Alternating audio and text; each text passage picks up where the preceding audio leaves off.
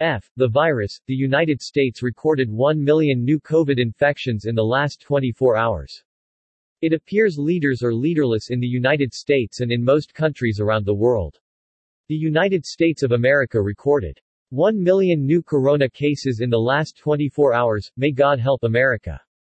The silver lining is, symptoms are weakening with Omicron on new coronavirus cases worldwide.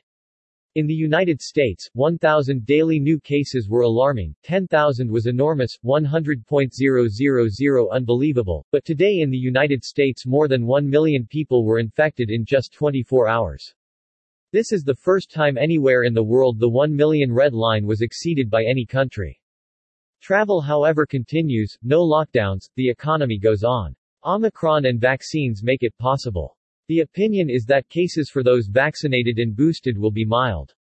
Those not vaccinated, not boosted, may God help them. Since COVID-19 always works with a delay, it's not clear what this increase in new illnesses means to the economy to continue functioning, to the U.S. health system. Hawaii just yesterday announced relaxation in travel rules. In March 2020, a T-shirt saying "Foo. The virus" was a bestseller in Berlin. Perhaps this is what the attitude is today in the U.S.